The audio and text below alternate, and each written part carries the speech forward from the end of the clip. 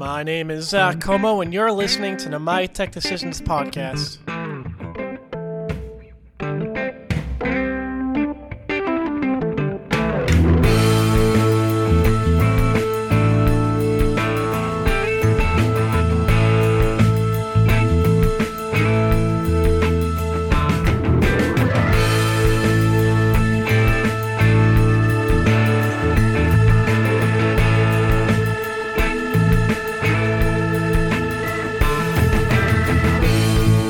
Thanks for coming back to another episode of the My Tech Decisions podcast. Like I said, my name is Zach and I'm your host.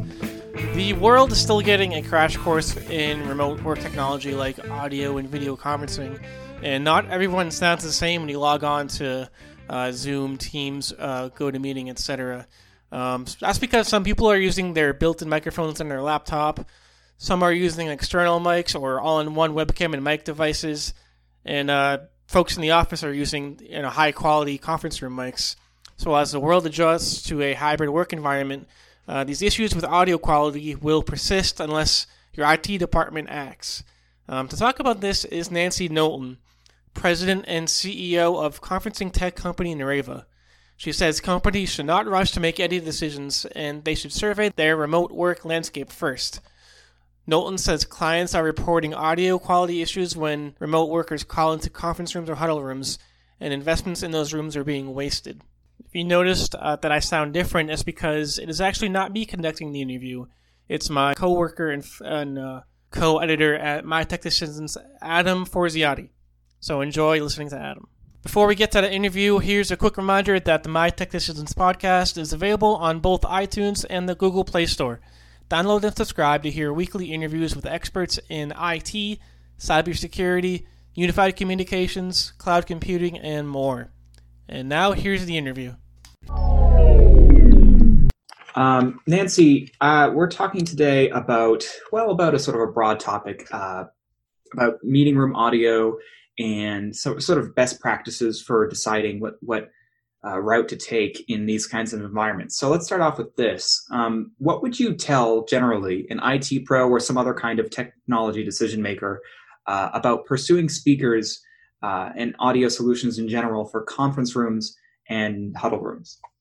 My best piece of advice is take your time and consider carefully what it is in terms of a user experience that you want to deliver. Currently, we're encountering a number of organizations who come to us in almost a state of desperation saying, I just need something. And we always interpret that as, I don't care what you have, I just have to install something. And I would suggest that that type of short-term thinking may result in a long-term viable solution, but it more than likely will not. And we are working with a number of organizations now who are in the process of what they call fixing their rooms. And what that really boils down to is a group of disgruntled users who complain about the experience of being remote when meetings are held in a variety of rooms. I think what's different today is that we now have all had the experience of being remote. It's not just the few people who are in a different geographic location or who are working, that one day where they're a little bit under the weather but not sick enough to stop working. And just about anybody can put up with anything for a half day or a day. But where people are going to be remote for a significant period of time, as they now may be, when people will go back to the office and work part of the time in the office and part of the time from home or fully from home, people have become much more discriminating about the experience that they have, and they're just not going to tolerate bad audio because, let's face it, it is so exhausting and disengaging. So on that topic, again, what are some best practices, do you think, for placing of audio solutions in the environments themselves? We'll also talk about the working from home experience, but first I wanted to ask you more about the in-room placement. How important is that, and how do you determine where how to best place the solutions themselves? Yeah, one of the things that we have heard quite consistently from customers is that they want clean tables. And they want clean tables for really two reasons. Aesthetics keeps coming up more and more, but the prime reason has to do with the distraction of clicking keyboards, papers shuffling, pens tapping, all of that noise that can get picked up from the activity that might take place on a table close to those microphones. So people are more discriminating now, looking for an option that is off the table. So that would be number one. The message that we have around the type of solution that we offer has resonated very strongly with customers, and that is that we offer a solution, a different technology that really fills the whole room. We don't sort of have beams that go into a particular zone. We flood the entire meeting space. And what that means is that our customers have the option of putting our systems on the wall, up out of the way. They don't even have to be at the so-called front of the room. They can be placed on the side wall. And our newest system that we've introduced, the HDL 200, can be installed above or below a display that could even be mounted on a movable cart.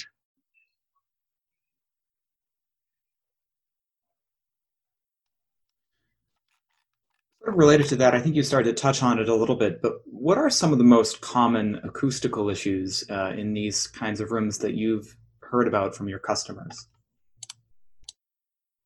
Well, there's a couple of acoustic challenges. It's surprising to see a good number of spaces that are bounded on at least 3 walls by glass. The aesthetic is beautiful, but acoustically, those are very hard surfaces which bounce the audio, and they don't absorb the audio like drywall would. Raw concrete floors, again, not a highly absorbent surface.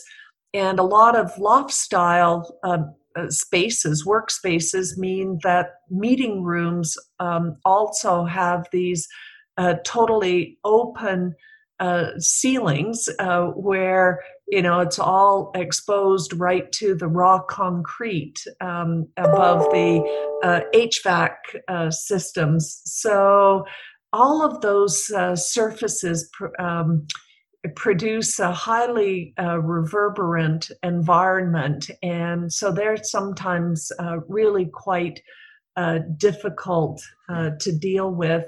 And then, of course, in some of the larger spaces, if you want to reconfigure furniture, that again, for some other technologies, can be a little bit challenging.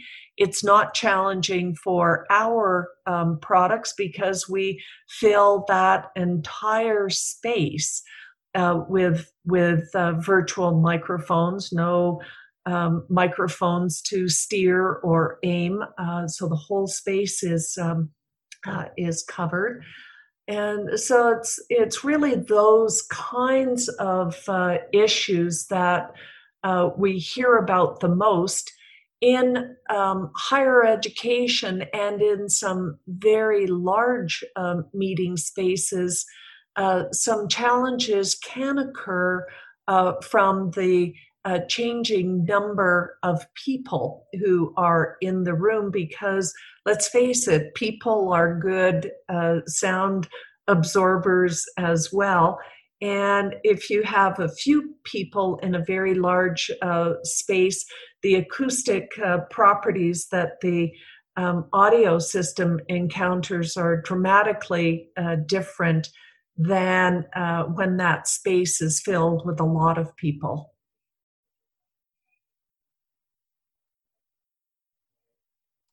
So what would you suggest to IT directors and other decision makers who are trying to solve these challenges, even if their spaces are not configured properly? You know, even if their spaces have one, if not all, of these issues.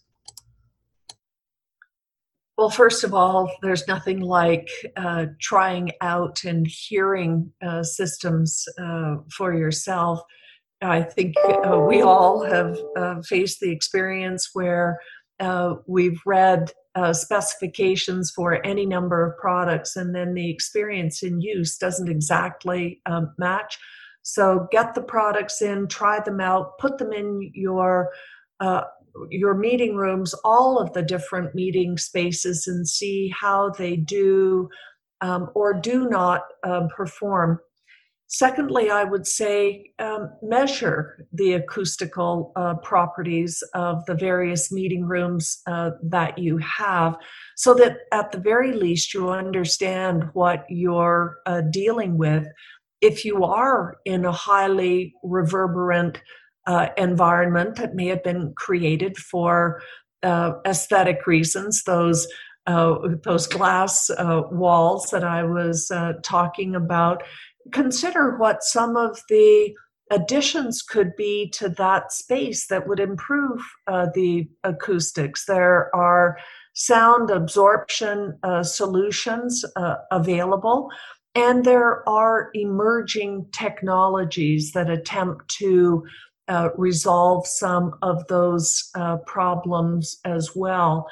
But I guess the overarching statement that I would make is that you really should consider that this is a process, and you're going to hear feedback from your user base, and consider that, you know, something that may have been state of the art a year ago or 2 years ago when you put it in may not be state of the art today.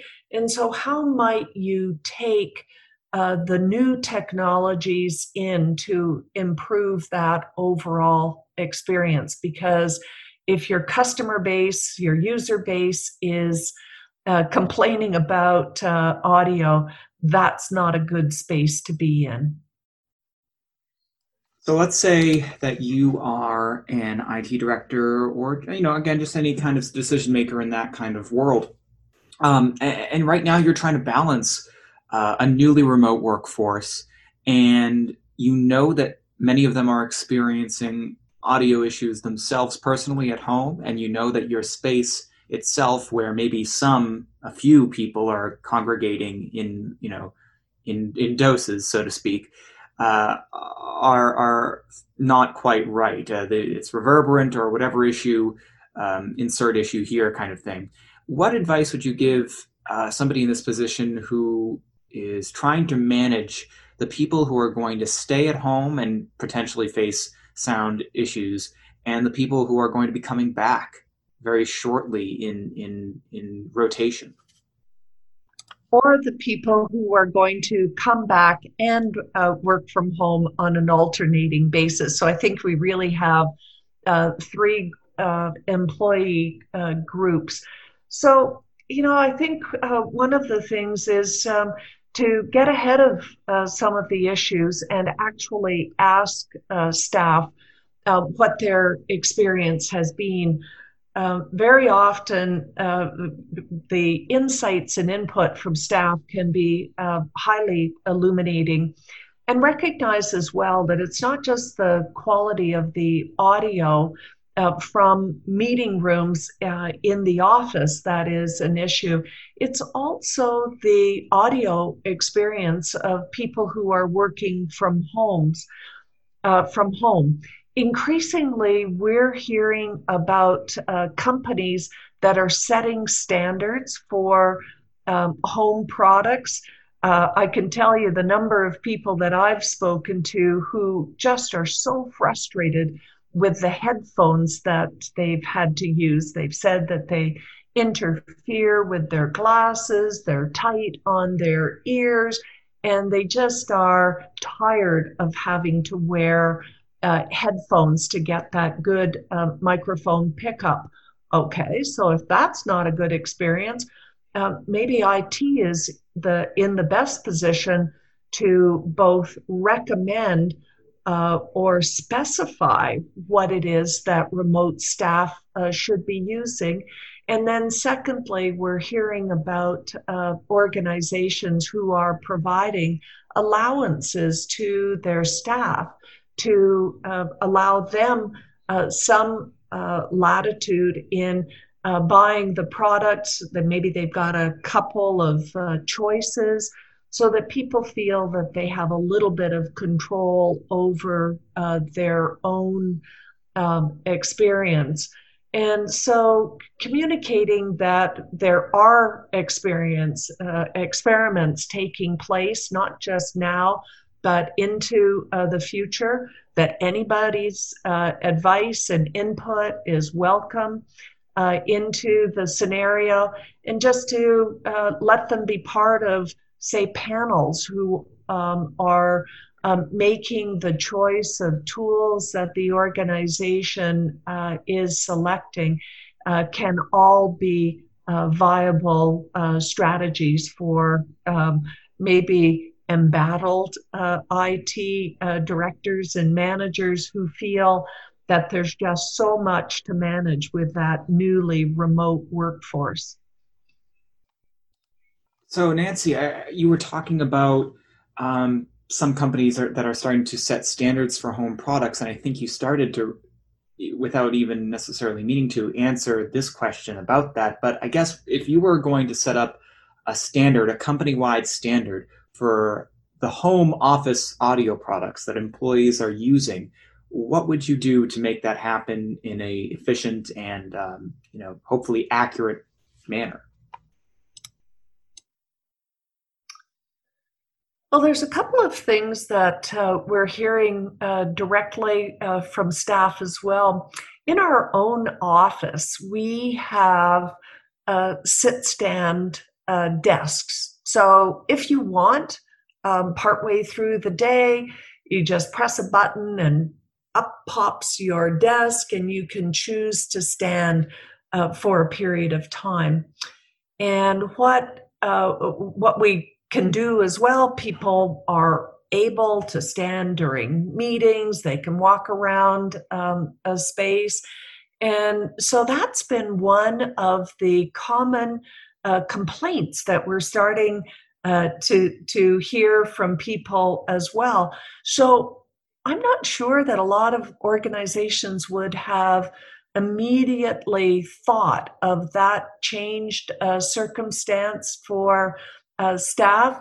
And so kind of enabling the same ergonomic considerations that have gone into so many workspaces today.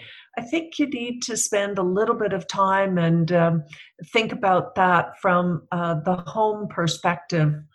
I would say that you need to think about size and scale of products. I know as we think about the size of, let's say, our HDL 300 product, I would just have to be very honest and say, I don't think that fits into the aesthetic of our home, it's too large, and the area that it covers is so much larger than the physical space that I occupy in my office and in my husband's office. Again, that product would just be too large. So you want to have a level of respect for the home aesthetics, the home space as well, and just recognize that, in fact, it is different from the office, and make sure that it's priced right, but it also has the performance characteristics that can make it successful in the home. I think that pretty much sums up all the questions I wanted to ask you. I appreciate your time, Nancy. Okay, well, hopefully that helped you and maybe is aligned or even a little bit different from what you're hearing from other people.